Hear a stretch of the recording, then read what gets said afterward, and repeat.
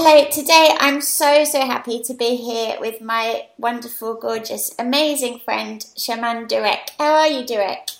I'm great. Hello, Kate. It's a pleasure to be here, and I'm so happy and honored to have this time with you. I think we're just going to have the most interesting, fascinating conversation because you have such a wonderful and original, unique perspective on the world, which really deeply resonates with me. Thank you. So I thought a good place to start would be to just maybe tell people what your definition of a shaman is, because it's a word that's become quite kind of trendy now. And I feel, like everything, when it becomes popular, it gets a bit diluted. So how would you define a shaman? What is shamanism to you? A shaman is someone who is willing to live outside of the social system as well as be a part of it so that they can gain perspectives about things from a different point of view and then basically communicate information from the ancestors and from the invisible planes that the perception that people live within society are not privy to. So that way that they can be able to take that information in and then, use it to empower themselves. So the shaman is a bridge to getting you to see yourself and your powers in the most loving and effective, no nonsense kind of way. And whatever means that take, if shamans have to, utilize plant medicines to do it in a very sacred way, or if they have to take you on, journeys, or if they have to sit down and talk with you, or if they have to break patterns inside of you, the shaman will do it. The purpose of the shaman is to forward evolution in a way that is actually working for everyone. And that the information and data that is coming in is that you learn to use that information in a way that actually supports your evolution instead of degrades your evolution or limits you as a species and as an individual person that's supporting the collective. Amazing. Do you think people can train to be a shaman? Do you think they can learn, or is it just a gift that you're born with?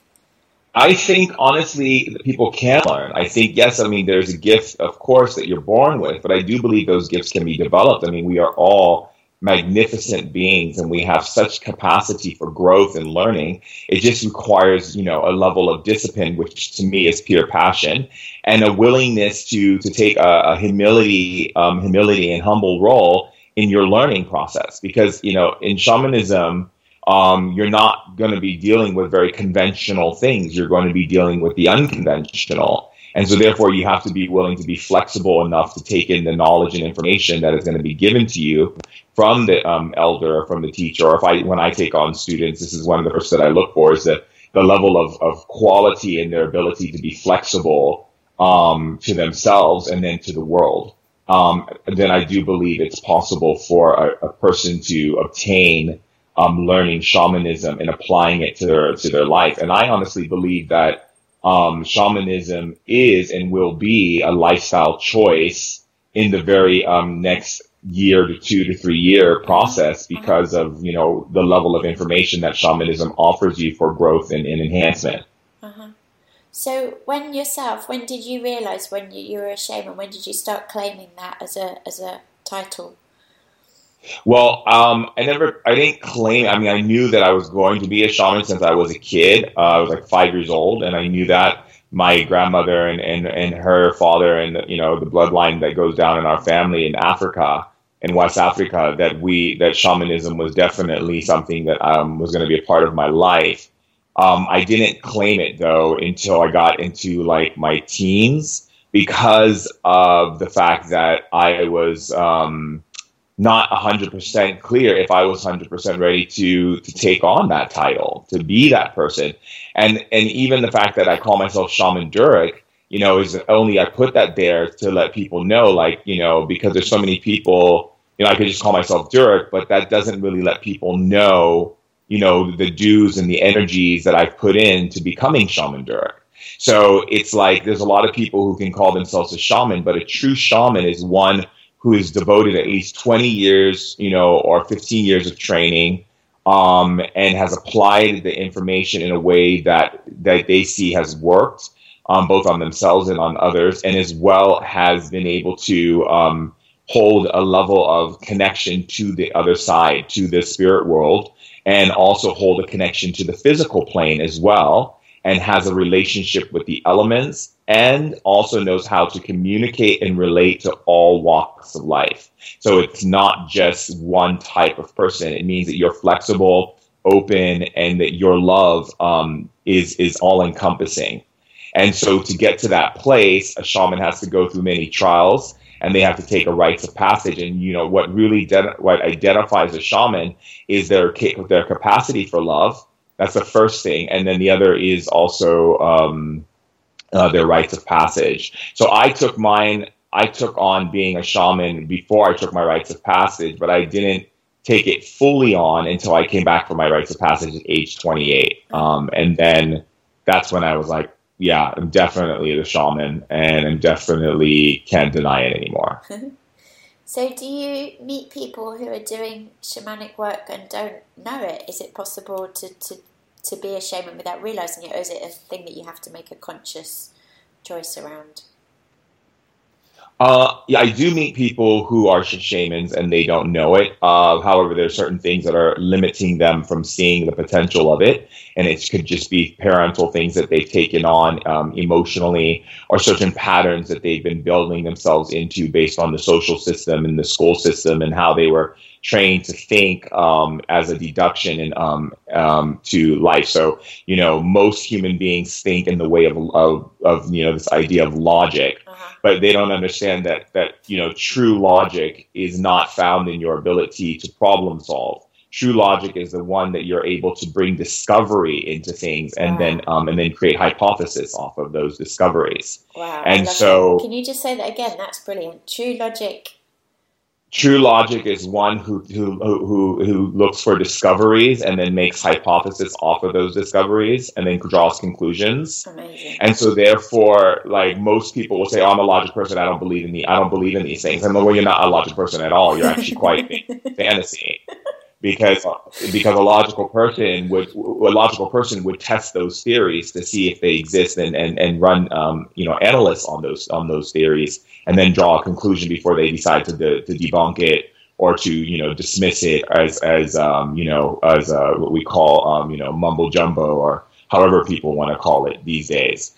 And so a lot of people live in fantasy, and most of humans, I would say a great portion, I don't want to give like an exact number, but I would say a huge amount of people live in fantasy. And what I mean by that is that most people base their lives off of assumptions, and base their lives off of things. They react to things that they don't really have knowledge on, because they're in judgment, which is also based in fantasy. And they draw conclusions without facts. So a lot of people are afraid of the unknown, but they have no facts of why they're afraid of it. People are afraid of getting in relationships, but they have no reason. They base it off of things that happened in the past, which is basically not, you can't draw hypothesis off of the past. You can draw a comparison, but you can't draw a true analyzation of that the same circumstances are going to take place again, because you had something happen to you in the past. These are all based in fantasy and fiction. And so most human beings live in fantasy and fiction, but call themselves logical beings, which in truth, is not logical at all. And shamans are very logical. And so you'll know if you're dealing with a real shaman is if they operate from that logical perspective. If they come from a place of like telling you, oh yeah, there's these amazing orbs, and you have to do this and that, and they don't really have a reason why that actually applies to where you are right now in your evolution. Because it's great to like talk about past lives and all these things, but like, again, does it relate to where you are in your life right now? Is it relating to the way you live your life right now? And is it helping you move forward in your life right now? Then if it's not, then it's just data that's for entertainment purposes. And if for us to grow as a species, it's important for the shaman to be able to eliminate false data or informational data that is not serving you and actually bombarding you with distractions, so that you can get back to your truest self. This is one of the things that I love the most about you, is you have such a wonderful way of calling things out. Like, you're really not afraid to speak your truth, and yet you do it in such a compassionate and with such clarity that I think when I've seen you kind of be kind of brutally honest with people, you know, in a real life situation, it's hard for people to take offense at that because you're doing it from such a kind of place of authenticity. Was that something you had to really learn to be able to be that direct, or was that something that always came naturally to you? A lot of people would be scared of just like being that kind of honest. And thank you for what you said. That was really beautifully put. And for me, it's really been about. So I mean, I was the kid in school who was picked on. I was the kid, you know, who was considered the geek, the nerd, the person that, you know, people called me a witch. They said I did black magic. I mean, everyone had some kind of name for me. And I just realized that there are two types of people in this world. There are those who are slaves, and there are those who break the rules. And breaking the rules are the ones who are free. And so I always wanted to be a free person. And so I learned very early in age from all the ridicule and all of the bullying that I went through that the people who were bullying me were afraid of themselves. And so they were afraid of me because they didn't know themselves. So they weren't defined. And so because they weren't defined and I was comfortable being me, it made them threatened or uncomfortable. And so it made them question themselves, but without, you know, them really taking a full conscious direction to it. And I realized that in order for me to really love someone, if I'm really going to love someone, I'm going to tell them the truth. And I find that in society, the way that society was built, it was built on domestic abuse. So we were born into a family where we were told that we're loved when we do things good and we obey the rules and we get good grades and we do something that we accomplish. That's when we get love. So we have built our whole entire creation on that same idea, that we've even turned the creator into a Santa Claus type figure. And people are constantly doing things with this whole idea that if I'm good, I'm going to get great things happen to me. And that even means them having to lie to themselves or to be out of integrity with others, including themselves, to just be liked and loved, and even choosing jobs that they don't really like and being married to people for many years that they don't like, and that it's not real for them and authentic for them for their true happiness. And I've learned right away by watching as a kid, you know, how I would get love when I did the right things. And then when I didn't do something, I got, you know, spanked and I got in trouble. So I realized that, you know, for me, it was really this kind of duality of, you know, the polar opposites of like, you know, so if you do good, you get love, and if you don't, you don't. And I realized that society was operating in that same way when it came to communication and how people can receive information and how honest you can be with a person before they actually take offense to it. And we as a society have blanketed our true values and our true selves. And this is why a great deal of human suffering has occurred, because we are not willing to really look at things, whereas children are the first to point out to you the truth in every situation. You know, I'll never forget one time I walked into a house and this little girl said, she looked at me and she goes, "Hi, Durek." And I go, "Hi." And she put her hand on my stomach. She goes, "A lot of groceries," you know, and you know, I just started laughing.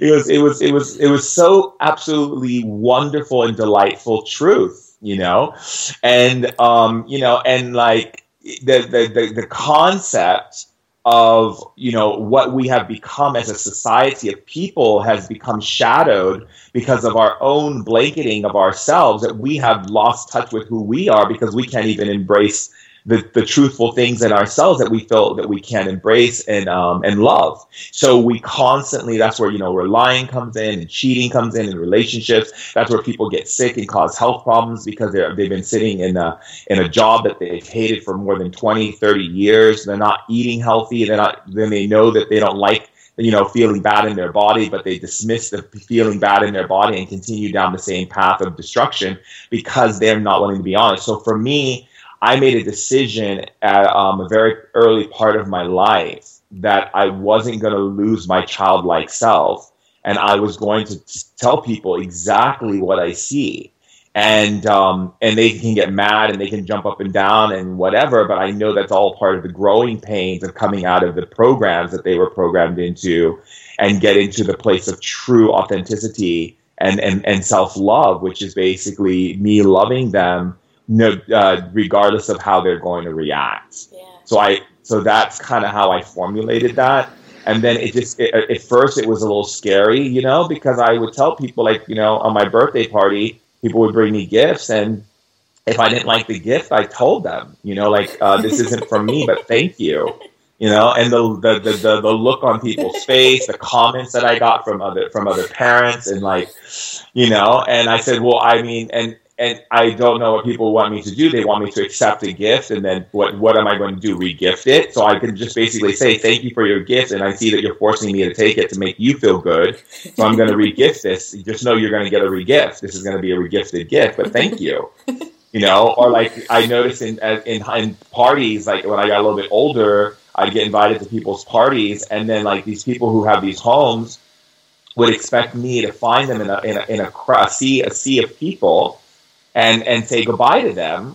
And so every time I wanted to leave a party, I had to go find the host who threw the party, like it was Where's Waldo, and I had to go and find this person to make them feel good, like I appreciated their party. And then I just got to a place where I was like, no, I'm not going to do that anymore. I'm not going on a goose chase. I'm not the Easter Bunny. I'm not looking for the golden egg. I'm not in the mood to go surfing through upstairs, downstairs through this house and looking through people and trying to spot the host of the party so I can go and give them a hug goodbye and thank them for inviting me. I just left. And if people would respond and be like, I can't believe you left my party without saying goodbye to me.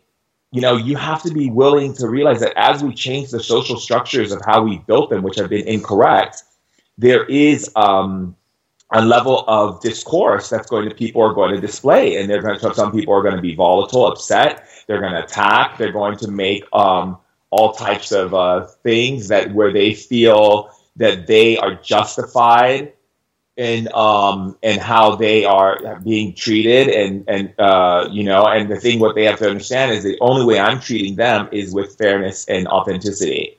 I'm not gonna to pretend.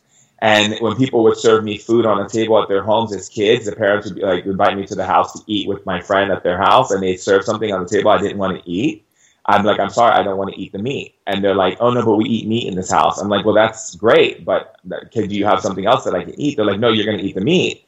And I'm like, no, I'm really not. I'm not going to eat the meat. And so I was being disinvited from things, and that's okay. And so that's kind of how it was. At first, it was very painful, like I had to ask myself, you have to be courageous. And I realized that I had a lot of courage to face, these things, because to me, I was looking at, wow, I'm getting bullied in school, but the true bully is society. Yeah. And so I realized that I have to live me, because there's only one of me, and I have to live me. And if people have a problem with me telling them the exact truth as I see it, and what spirit is telling me in my being, then it happened with my dad too. Like I even told my dad, I was like, I see that when I call you dad, you play this game of hierarchy with me, such as I'm the father and you're the child. So I should start calling you David. So that way we're equal, and he would get mad. And so I realized that it's going to take some time for us as a society to be able to shift into authenticity and into transparency. But at the same time, I think it's going to be a beautiful movement for us to take and adopt into our lives, so we stop people pleasing and running around trying to make everyone happy so that we can be considered good. Yeah. I guess it's a lot to do with the power of attraction, isn't it? Because we're taught to chase, we're taught to work hard to get everything, like you were saying, to please. And what you're talking about is having a knowledge of your own self, which knows that you're going to then, if you build up your own energy, your own power, you're going to attract everything you need to you, rather than chasing after the wrong things. You can bring in what you need.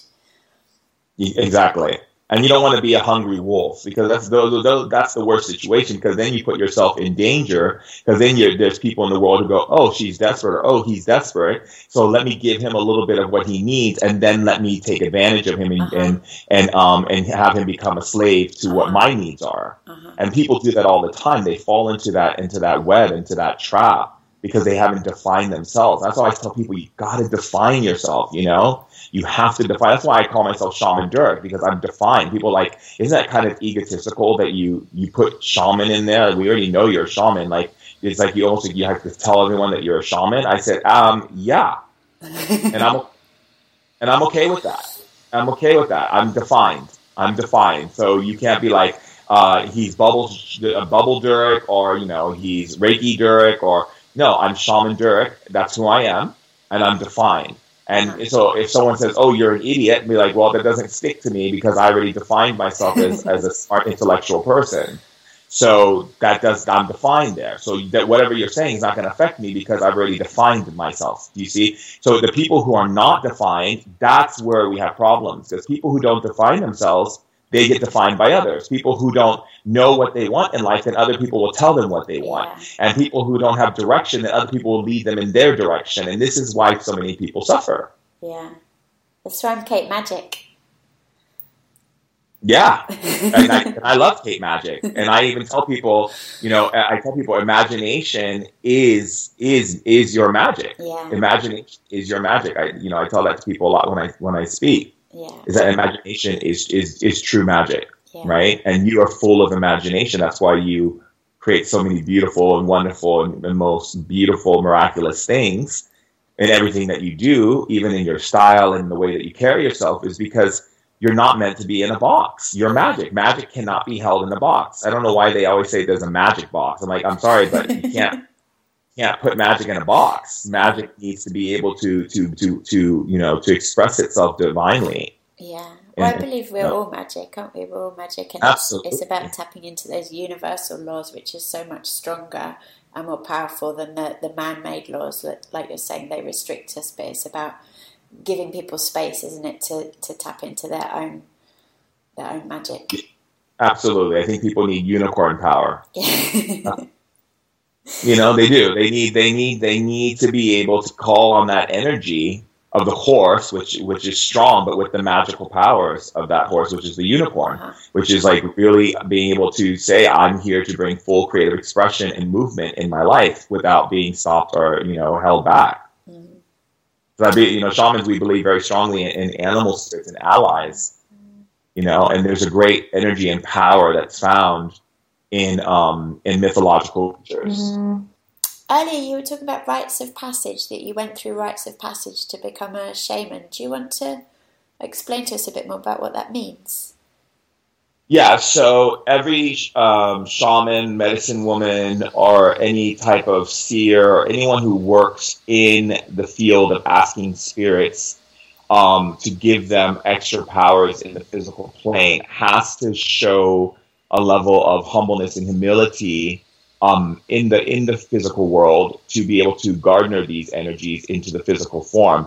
And so there are certain tests that are given to you by the different elders and spirits in the spirit plane, and we call them rites of passage. And a rites of passage, like an example of a rites of passage would be like a woman having a baby, right? She's having a rites of passage. That's why she goes through all the labor pains and all this kind of stuff, because it's an energy. That's why she carries the baby for a long period of time, because that's a rites of passage of birthing and bringing a life form into the planet.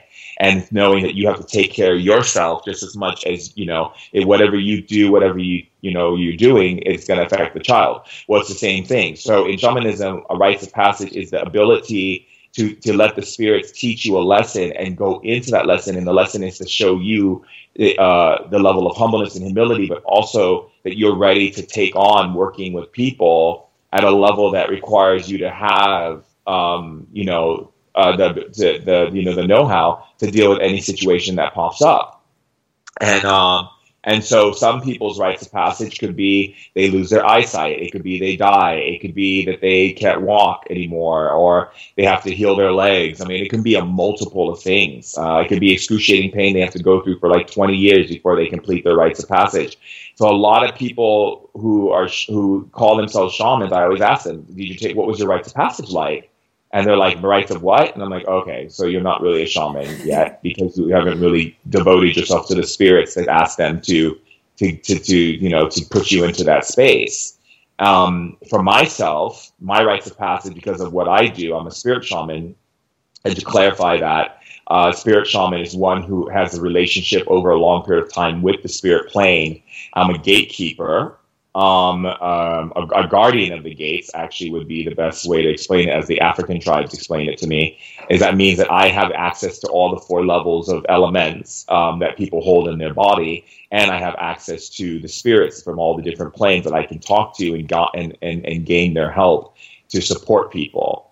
And energy and, you know, all of this stuff that goes along with it. So like, for instance, if someone comes to me and they're like, oh, I took Reiki, well, I can take that person and open up the gate where that Reiki energy came from and make it stronger for them and teach them how to access more symbols that weren't even brought to earth yet that connect to that Reiki attunement. So in that process, to be able to have those gates of open to me and be able to use those powers, I had to physically die. And then I had to have something taken from me, which was my kidneys. And then I had to have something be humbly given to me, which was my sister giving me the kidney. And then I had to suffer for a period of time, which is me being on dialysis for 8 years, so I can understand human suffering. Because as a shaman, if I'm going to be working with the people in the public who go through pain and suffering, how am I any good to them if I haven't experienced it myself? Uh-huh. It's easy for me to say, oh, you know, this pain, it's, you know, don't focus on it because, you know, you have to focus on this. No, it's pain and it sucks and it hurts and I felt it and I know what it feels like. But there's ways that we don't have to be angry people and take out our anger and from the pain on other people, because I was in pain for 8 years and I demonstrated only love and kindness to people during my experiences. And so that gives you, you know, as a shaman, it gives you a jumping point that the elders, what they do is they give you lessons that make you have to go through things that you would have to actually better be present for in other people's lives. Uh-huh. I read a great quote last night, which was something like, pain is a necessary part of life, but suffering isn't. It's very true.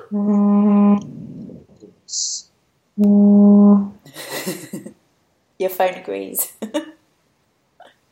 It's like, I'm not the shaman who's on 24. I mean, literally, when you're a shaman, you're on call. I feel like, you know, the doctor who's on call 24 hours a day, that's me. I get phone calls 2 o'clock in the morning, 4 o'clock in the morning. My son's having breathing problems, shaman. What should he do? Do you have any oil in the house? Okay, yes, I do. Okay. Do you have, you know, it's like, it's nonstop. Okay. It's nonstop. Let's go there then. So, self-care, how do you practice self-care? How do you keep your energy up when you're giving so much all the time? What are the important things to you to make sure that you're strong and happy? Well, for me, it's really about being a hermit. So I like to go into hermit mode where I can go and be a kid and play with toys. I have video games that I play with. I meditate. I do certain kinds of shaman passages. Shaman passages, I don't know if you've ever seen the movie OA, where they do these movements where they open up energy gates. These are called shamanic passages. And so I have a whole bunch of shamanic passages that I do to open up energy gates that I can pull energy from into my body. Perhaps sometimes I'll check in the frequencies of the elements in my body. So I'm in African Dagaran, I am a mineral element. So the mineral element for me is basically opening up the energy channels of that element and then see if I have unbalanced elements in my being. Like if I'm running too much fire, I'll drink more water, I'll go to the beach, I'll burn down that fire so it doesn't burn me out. Uh-huh.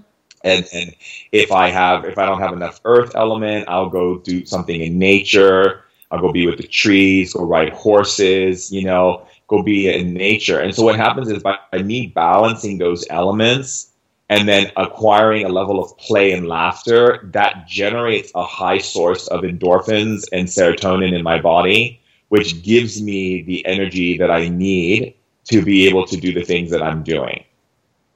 And the most effective thing for me is to basically make sure that that cortisol levels are very low in my system. So any form of like stress or reaction or any kind of like anxieties or anything, I don't allow them to sit with me, because if they sit with me, then I won't be able to go out and do the things that I do for people because I will just be drained because I'm running too much cortisol in my bloodstream and, I'm just, full of toxins. And then the other thing that I do is because I am very much into Ayurveda, and I am a Pitta, a body type.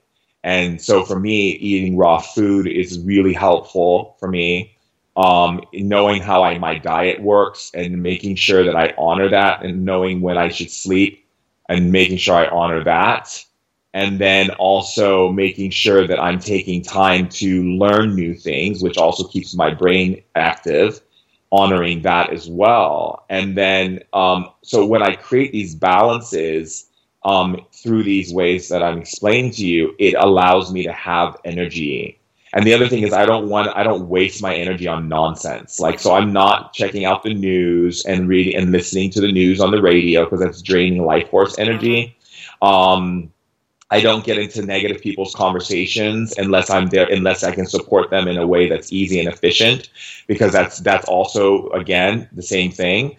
A lot of my self-talk is a huge part of my energy recycling. So if I'm having negative thoughts in my head, I don't sit there and let them play out. I immediately hang up the phone, or I clear them through my energy field and through my thought process, because that's drinking poison. And if you have too much poison in your system, then, you're just taking your life force away as well. So I look at my energy as like I'm spending money, and I ask myself, what am I spending my energy on today? And it's got to be things that are giving back to me. And that's my self-care, truly. Brilliant. I really want to emphasize, though, your playful nature, because you have this wonderful, you get into characters, don't you? And you just kind of go off. Yeah. And we've been in restaurants where you've just started singing in the restaurant, and I think that's a really important part of how you keep. So it's a freedom, isn't it? I guess. Absolutely. It's being a kid. It's like I'm very much a man, and I'm very much, aware of my feminine side, which is, they're very both in balance. And that's very important too, to be balanced in both your feminine and masculine side. And I'm aware of the child, which is the fifth element of love. I'm aware of the playful nature of my child. Like if I want to sing, I'm not going to not sing because someone has an issue with it. I'm going to sing, and if I want to dance and skip down the street, I'm going to dance and skip down the street. And especially in London, I love it. Skipping down the street in London and watching all the Brits watch me because they're all like, holding themselves really tight, and wound up. I'm not into that. I'm into living, and I know that this is my life and this is my time. And if this is my time, I'm going to utilize that time in the most efficient way. And that means I'm not going to sit back and just do the very ordinary, because to me, I'd rather be extraordinary. And I honestly believe that the crazy is the new normal. And so for me, I believe that the more crazier I am, the more on purpose I am. Brilliant. So that's why I will bust out in Disney songs in the middle of a restaurant and dance around the tables. And I don't really care, because I have one club that I'm a part of, and it's called the I Don't Care Club.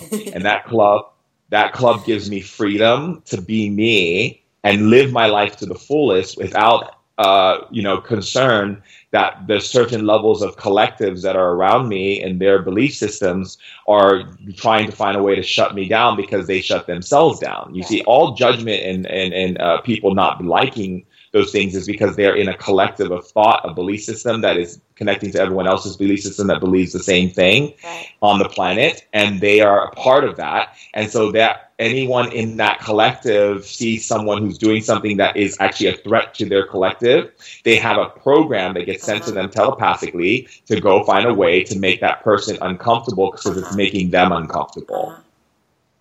So it really comes back down to this deep spiritual connection that you have, doesn't it? And that sense of faith and trust in the spirits, in the universe, and not sweating the small stuff, isn't it? Yeah, and also the common sense of it all too, because a lot of times people think spirituality is like drinking green smoothies, doing yoga, and going to India and putting a sari on. And in fact, that doesn't mean spirituality to me. That means you just do yoga and you like drinking green juices and you love India. To me, spirituality is, are you held back in your expression of life because of fear? Are you able to embrace the things inside of you with love that you don't like? Are you able to give love in the darkness? Are you able to bring light into the darkness and not be affected by it because you were told to be affected by it? You see? So that to me is true evolution, is being able to transcend the places where fear shows up into using that fear. Because see, fear can be utilized to bring change, and it can also be utilized to not. So I call fear the great agitator, right? Mm-hmm. Fear is the agitator, and then love is the neutralizer, right? And so if we recognize that in any situation, right, I can neutralize anything that's dark with love, or I can use fear to motivate me to create new innovations, new change, new art forms, new, things that will help not only myself, but the people on the planet as well. Or I could use fear to shut myself down and hide away and not dance free and not express myself and, not react, not take action on that amazing idea that just came in my head that, so if I don't take action, someone else will get the same thing, because our brains are all connected. And they're going to get the download, and they're going to do it. And then you're going to walk by a store window one day and see that the thing that you had in your head that could have made you millions is now someone else's reward, because they had the courage to jump out of that fear into the place of using that fear as an agitator to move them forward. Can we talk about some of the ways that you work? Like what do you do? How do you work with people? What's your favorite ways to work with people? My favorite way to work with people is to dynamically shift them into recognizing their own power. So a lot of the things that I'll do is, someone will come in, I would read their veins and their blood flow in their body to find out, like, what are the issues that are happening on a physical, emotional level, mental level, where are they carrying pain in their body? If there's illness in their body, are there forms of bacteria growing in their body, or, this kind of stuff. Once I get an analyst of their body and talk to them about it, then I talk to them how these things are manifesting and why, by talking to the elders and getting more information from them, so that I have, information that is actually coming in from a more accurate point of view. And then we discuss it. And then some of the things I'll do is I'll lay them down and I'll begin to do what I call shamanic power talk, whereas basically I'm talking to the spirit inside that knows all the reasons why you do the things you do and why you made the choices you made and so forth. I talk to that spirit to start moving its power back to you as the initiator.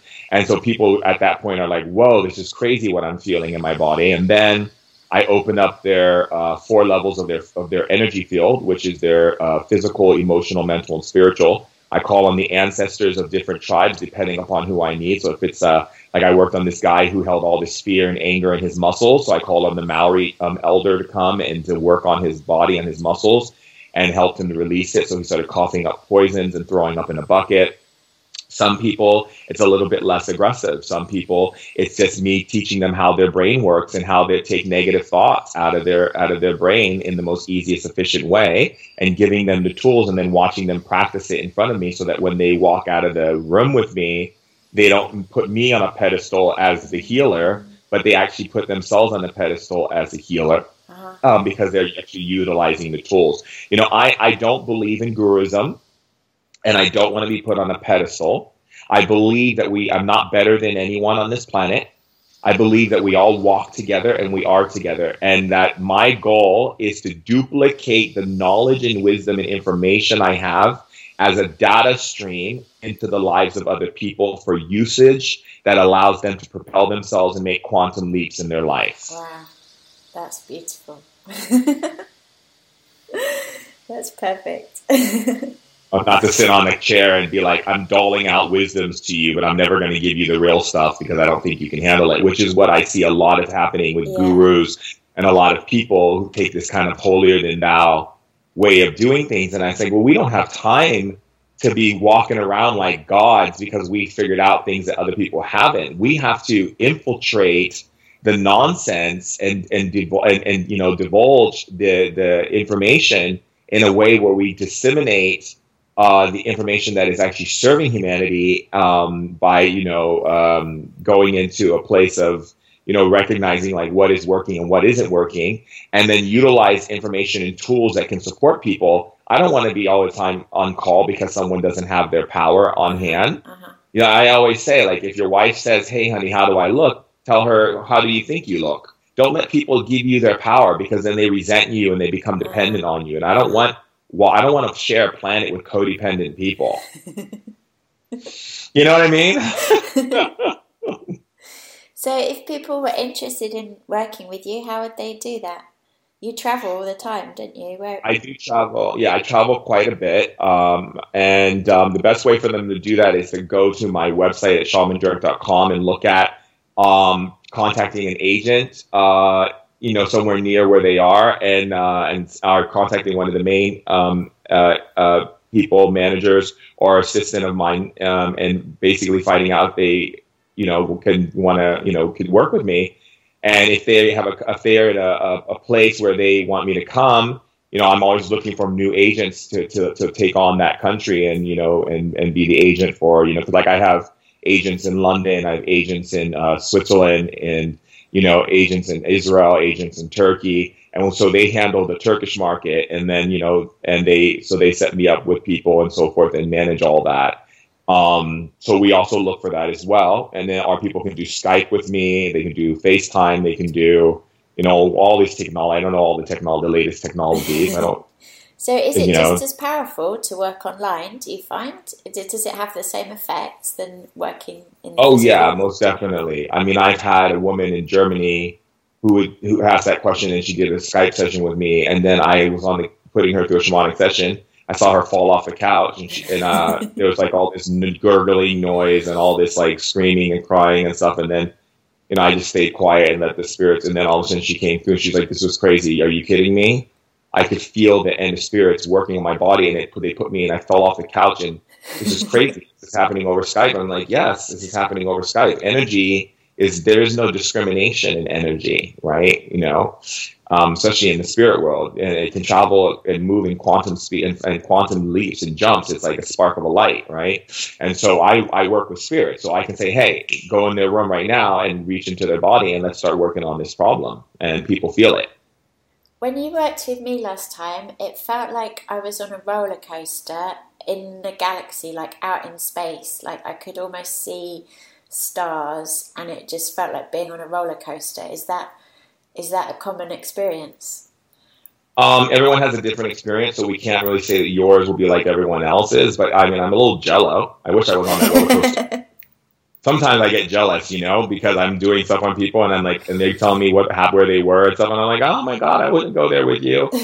Sometimes I do actually see these things, but sometimes I'm so focused in what I'm doing and holding the gateways open for the spirits of the light to come through. But like, for instance, for you, right? Like, let's say you're being in a roller coaster and you're seeing the stars. That's what the spirits felt that you needed. Because whatever they showed you is opening up doors for you, opening up energies for you, clearing blockages for you. So that's what you needed to go through. And some people, they I worked on this lead drummer of a well-known rock band, and his body was contorting and shaking and stuff, and he turned into this little boy and started laughing for like an hour and a half. There was never one pause from him laughing, and he came out of it after an hour and a half and said, "I've never laughed for an hour and a half in my life. I feel so empowered. I feel like everything my life makes sense to me." And like, so everyone is different.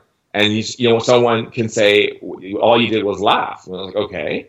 And then another person I was working with this like well-known DJ, also the same thing. He had experience where he was leaving. He said he saw himself floating out of his body into this blue space and this energy, out in space, and who's flowing through the blue energy, and then came back, and it's like changed everything inside of him. So it depends on the person. And then, another person comes in and they get angry. They start yelling and screaming and getting upset. And then all of a sudden they go back home, and all of a sudden they're cutting their hair, changing their life, and they're divorcing and meeting a new person. It's like, I can't gauge what the spirits will do and how they'll do it. But they do it. Like I had one guy in Wall Street, he came and worked with me.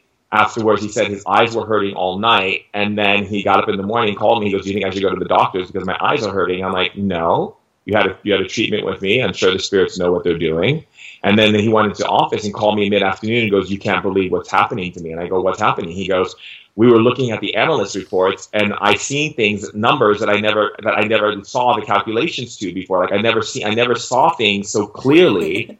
It's almost like I have these visions now where I see things that I never saw before, and it's now taking us up. It's improving the things in my company. So everyone is different, you know? I think it's important to emphasize that you don't use any plant medicine or any kind of substances. This is all just energy work, isn't it? Absolutely. And it's more than energy. It's spirit work, because that's what energy really is. It's all spirit. And your body is a living organism, and it's spirit, and your heart was a spirit that chose to be your heart. And so it's all, you know, these energies that are living consciousnesses. And no, I don't use any medicines, and I don't put anything in my body as well. Like I don't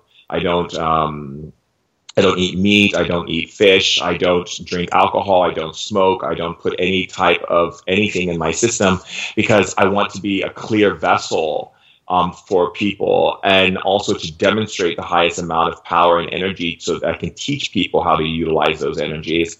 And it makes it better for me to be able to support people as a person who has a pure energy. So that way, and when I say pure energy, meaning like not putting toxins in my body, because I mean, there's toxins coming in from somewhere. I mean, I'm breathing air right now. I'm getting toxins in my body. But I mean, at a very, let's say, minimal of the toxicities that I could put in my system that are voluntary. That means like putting cigarette to my mouth or drinking alcohol and things like this. I'm not putting voluntary toxins into my body. Involuntary toxins that come from the way that buildings are built, because they're built incorrectly and the cities are built incorrectly. That's a whole nother topic to talk about.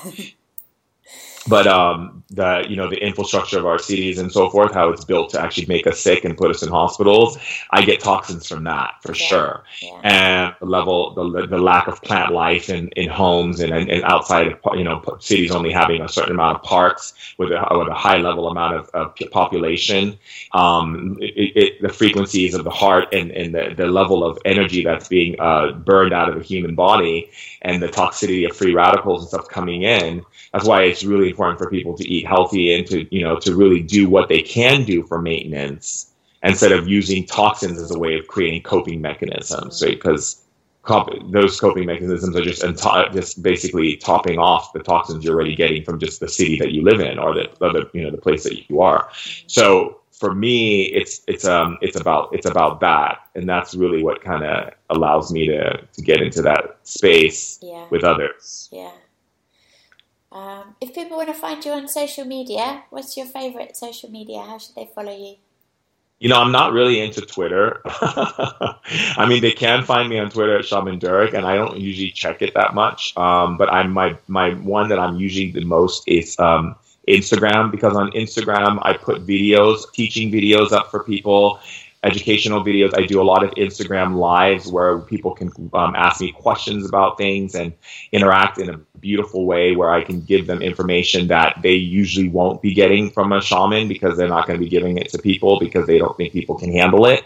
But I'm very direct with people, like, this is the situation, this is what's happening, this is what the spirits are telling me. So some nights it's lessons, some nights it's me talking to the ancestors for you. And also on my Instagram, I'm putting videos. I put a lot of messages, things that I'm doing and keeping up to date.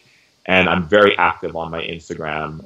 It's actually become like my pocket pal. I love your Instagram. There was one video I told you, and for a couple of weeks, I think, I just watched it every morning. It was, I love how things are working out for me. You had this little, I love this, I love that. And I just used to listen to it and go, I love how things were working out for me. Yeah, and then it does, because you're using your power in the right way. You're bringing data streams into the universe that actually collect magnetic energy fields to the things that are actually really beneficial for you, versus collectively tapping into the collective of those that are good for you. So that's really the focus here, is to create high streams of data. And last question, then, what are you working on at the moment? Are there any new projects that you're excited that you want to tell us about? Yeah, so I'm working on building a shaman online school for people who want to learn about shamanism and really be able to bring it into their lives on a modern level, make it a lifestyle choice. So that's being built right now.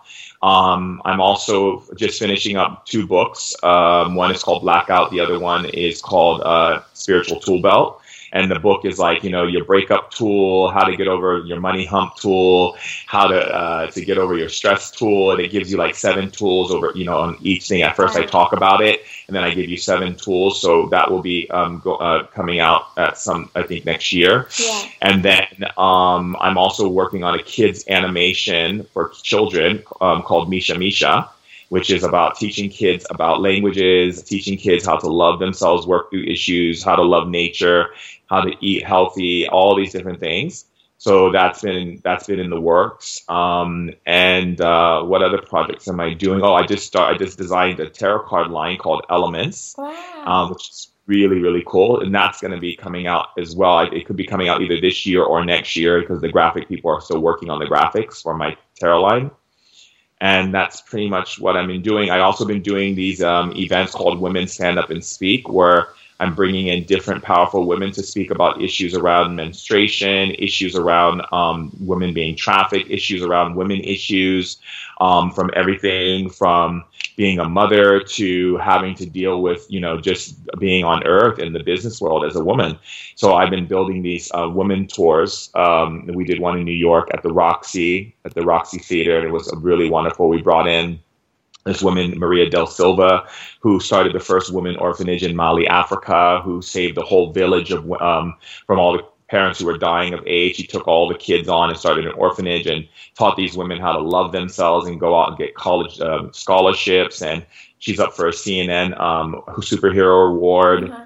And I brought in just some amazing, powerful women from all walks of life, and it was really successful. So I'm going to be doing more of those, which is going to be really great. And so this is what I've been working on. That's a lot. The university then, so people can do an online program to learn shamanism.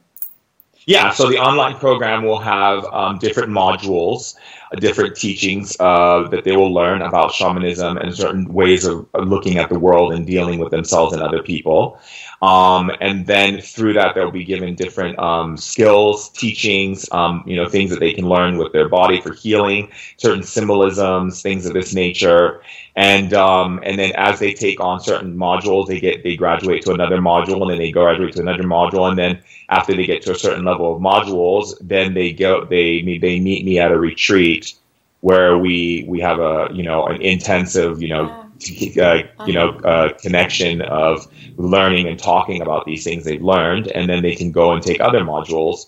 And then there'll be things that they can go on the internet and get that I'll make specifically for them for their learning. And so yeah, it's gonna be really special. And if people don't want to take the whole shamanic course, they don't have to. That's the cool thing about it, is they can actually just take one module or another module. And I've been working on this project with my creative partner Tiana Grego, and we both came up with the idea because there's all these online schools now where people can learn about meditation and this. And I said, well, no one's doing an online school for shamanism and the core, like not shamanism where you just take rocks and you bang a drum and find your power animal, but shamanism from the core of how do you find your signature color? Like, how do you do coding? Like, for instance, like if you say a certain word, an image you can find images. Like you can say an image will come to you, and it will be like, say you want an image that's going to make you happy. You say a word in shamanism, and the image shows up in your head, and all of a sudden you start laughing. Or, you say you want to feel empowered, and you say the word, and all of a sudden this image shows up that really makes you feel empowered. And it's mind-blowing. And people were going to be like, whoa, our code. Like if you say a certain shamanic word, and a number shows up in your thoughts, and you say the number out loud, and you say the word activate, all of a sudden you get this heat in your body, and all of a sudden it's unlocking some power inside of you. This is what I'm talking about. I'm taking it to the next level, not on the very let's bang a drum and find our power animals and let's do some soul retrieval. That's all rudimentary to me. I think that it's wonderful and it's been helpful, but we have to take it up a big scale. And that's what the online school is going to do. Durek, thank you so much. That's been epic. really. Thank you so much for sharing, being so generous. You're so generous with your. I mean, that's another thing. Maybe I should mention to close is that is the generosity of your work that is really inspiring, as well as how you're so open in sharing all this information, so ready and willing to spread your magic. Thank you. I say, I am a natural born giver. And, I always tell people that no one can ever use you or take advantage of you, because if you're a true giver, you don't have expectations of when you give something to someone, you just give because that's just who you are. And I'm a natural born giver. I've always been that way since I was a kid. My mom told me a story once where she took me to a dentist and she couldn't find me. After she got leaving the dentist, she's supposed to take a candy or like something, which is like some toy out of this box. And she wanted to look down and call my name, and she couldn't see me. And she was like, "Oh my goodness, we need to go find my son." And she found me like 2 blocks away. I had my arms wrapped around this woman on the bed. She was crying. Aww. And she came, and my mother said that the woman said, "You have a very lovely daughter." My mom goes, "Oh no, he's my son." And then she goes, "Oh, your son is so gifted. He told me all these things about my life, and I feel so much better." Aww. And my mom goes, "Oh, did he now?" She's like, "Oh, yeah, that's how he is." And I've always been that way. I was always the guy who helped the woman across the street, or I was always the guy who got up and, like, if the girl was freezing, and standing on a terrace, I'd take my jacket off and put it around her. I believe that it doesn't cost anything to give love and to share kindness to human beings. Brilliant. It just doesn't. That's such a wonderful note to end on. Thank you so much for your time. Thank you, my love. I'll see you in London. Yes.